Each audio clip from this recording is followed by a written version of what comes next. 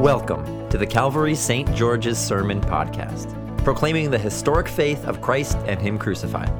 These podcasts are recorded and produced by the parish of Calvary St. George's in the city of New York.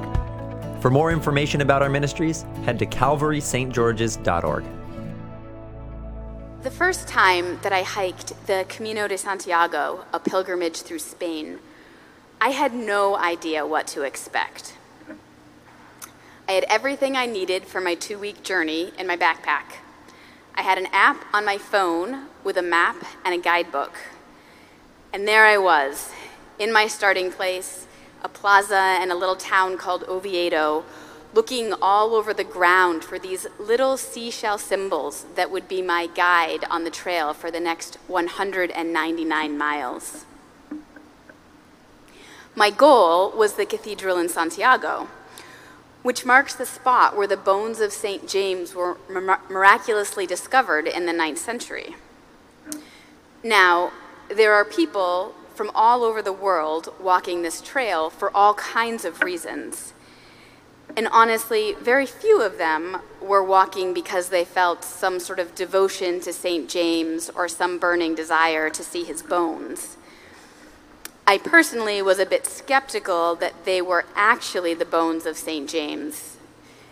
800 years is a long time for bones to be hidden and then found and then verified as the bones of a particular saint. In that sense, I was not one of the faithful on the trail. But that pilgrimage was, for me, a journey of faith. Walking a trail that hundreds of thousands of Christians have walked for centuries is a powerful reminder that we as Christians are not marked primarily by our birthplace, our native tongue, or our passport.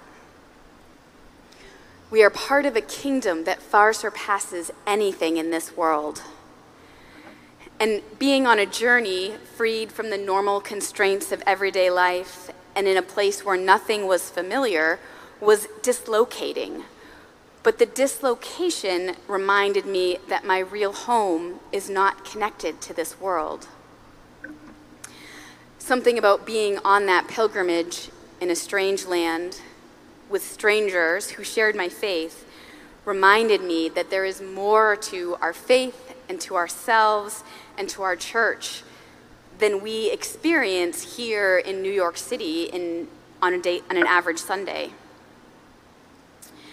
And Jacob and all the pilgrims who are with him in Germany right now are experiencing something similar, as did those of you who walked the Camino with me in 2018, and everyone who's gone to Jerusalem and to other places of pilgrimage that Christians have visited through the centuries. Our passage from Hebrews today tells us of another journey, which was also a pilgrimage of sorts, but one with a one-way ticket. God called Abraham out of his homeland Ur and told him to go to a promised land, Canaan, a land that one day his descendants would inherit. And this startling journey is documented in the book of Genesis. Abraham left everything he knew to go to this strange and foreign land where he would be an outsider, a wanderer, a Bedouin living in tents with no place to call home. Abraham had faith in God and in God's promises that somehow this strange journey would be worth it, that if he trusted that he would have descendants as numerous as the sand on the seashore, and his descendants would call home that very place where he was an outsider. And we know that this journey of his was no cakewalk. He would have to wait decades to have a son by his wife Sarah, and then he would be asked to offer that son back to God in a sacrifice on Mount Moriah. He trusted that God had something in mind besides Isaac's death. But until he saw the ram in the thicket and sacrificed that instead, it was all based on faith. But through it all, even in the moments where he completely screwed up, like that moment where he had a baby with his servant Hagar instead of waiting to have one with his wife Sarah, he still had faith in God's promises, that there was a future waiting for him that was better than what he had then. And we know that Abraham is not the only one who waited in a foreign and strange land to see God's promises fulfilled. Others also believed that this world, that these circumstances are not all that there is, and that God's promises were waiting for them somewhere else. And that resulted in lives marked by suffering. Abel, in faith, offered the firstborn of his flock to God, and then his brother killed him. Noah, in faith, built the ark to withstand a flood that he couldn't see coming. And then he survived while watching everything and everyone he knew, besides his immediate family, be destroyed. Moses left Egypt and the household of Pharaoh to lead his people to that promised land. And he ended up wandering in the desert for 40 years and dying before the Israelites ever entered Canaan. Still, each one believed that God is good and that his promises are worth trusting. They acted in faith, doing things which seemed crazy at the time, in hope of a heavenly home, one with solid foundations instead of flimsy tents. They saw themselves as strangers and foreigners in this world, knowing that this world did not define who they were or what was important. And in faith, they believed in a place and a future that they could not see and could only hope in. And each of us walks a similar journey now, regardless of whether or not we ever go on one of Cal St. G's pilgrimages.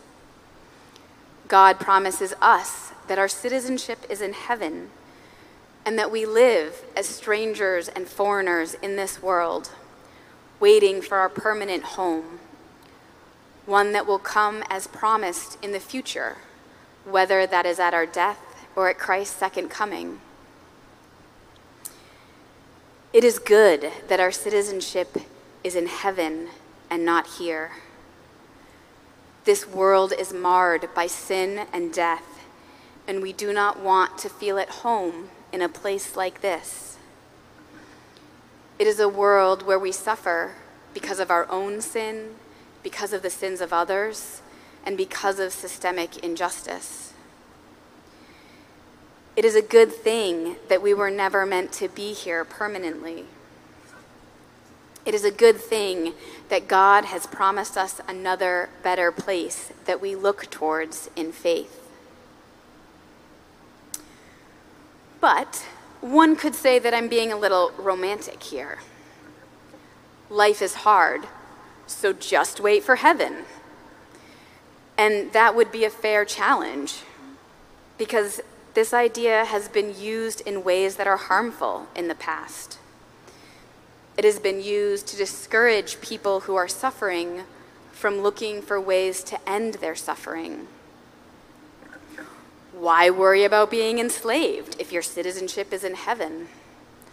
Why protest oppression if you are supposed to be waiting for God's promises in the next life?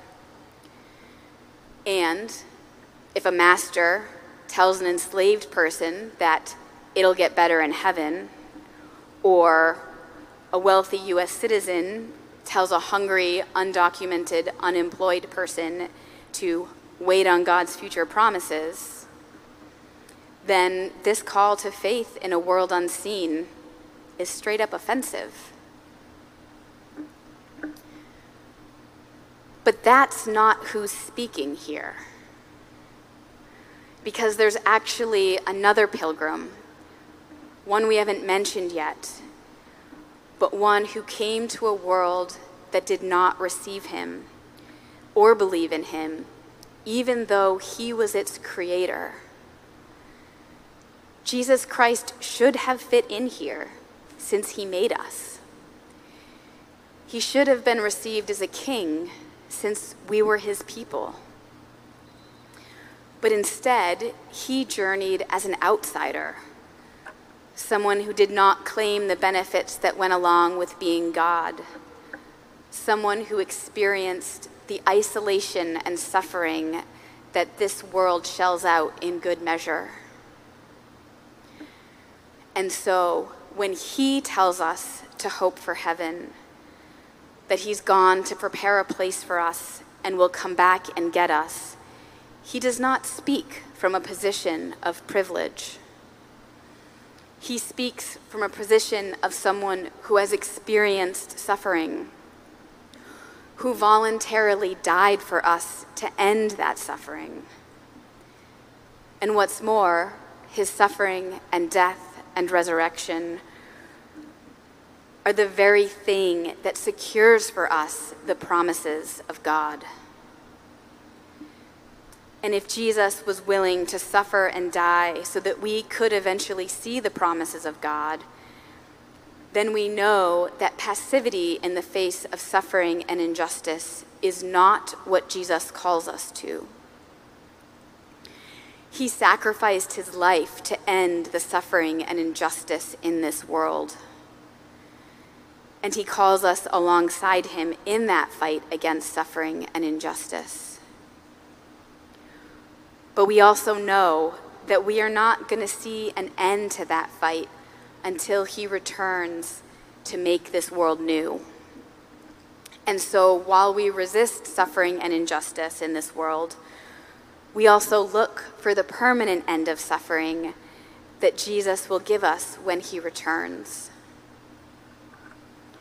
As the theologian Thomas Long puts it, quote, "We have a God who keeps promises, a God who sent another pilgrim, the heavenly Son, whose journey of faith led him into the valley of human suffering, into the place where Abraham and all who share his hope were perishing before coming to the end of the road.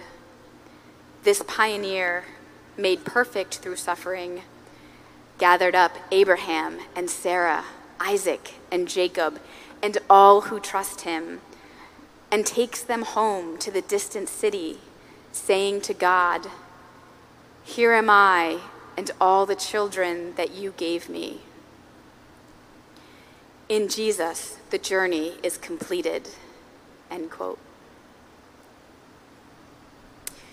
Jesus has gone before us and walked our journey already. This pilgrim's life is hard and will be hard. But Jesus' death and resurrection have already made things new and continue to make things new. That is where our hope lies. We do not serve a God who watches us suffer from a distance, waiting to bestow promises on us in the future. We serve a God who walked among us, suffered as we do, and through his suffering has forgiven our sin and given us hope that he will fully end our suffering one day. And so, as we are about to say in the Creed, we look for the life of the world to come. Amen. Thank you for listening to our sermon podcast, produced and recorded at the parish of Calvary St. George's in the city of New York. If you feel led to support the continuing ministry of our parish, we would really appreciate it. You can make a one-time or recurring gift by going to calvarystgeorges.org/give. Thank you for your support.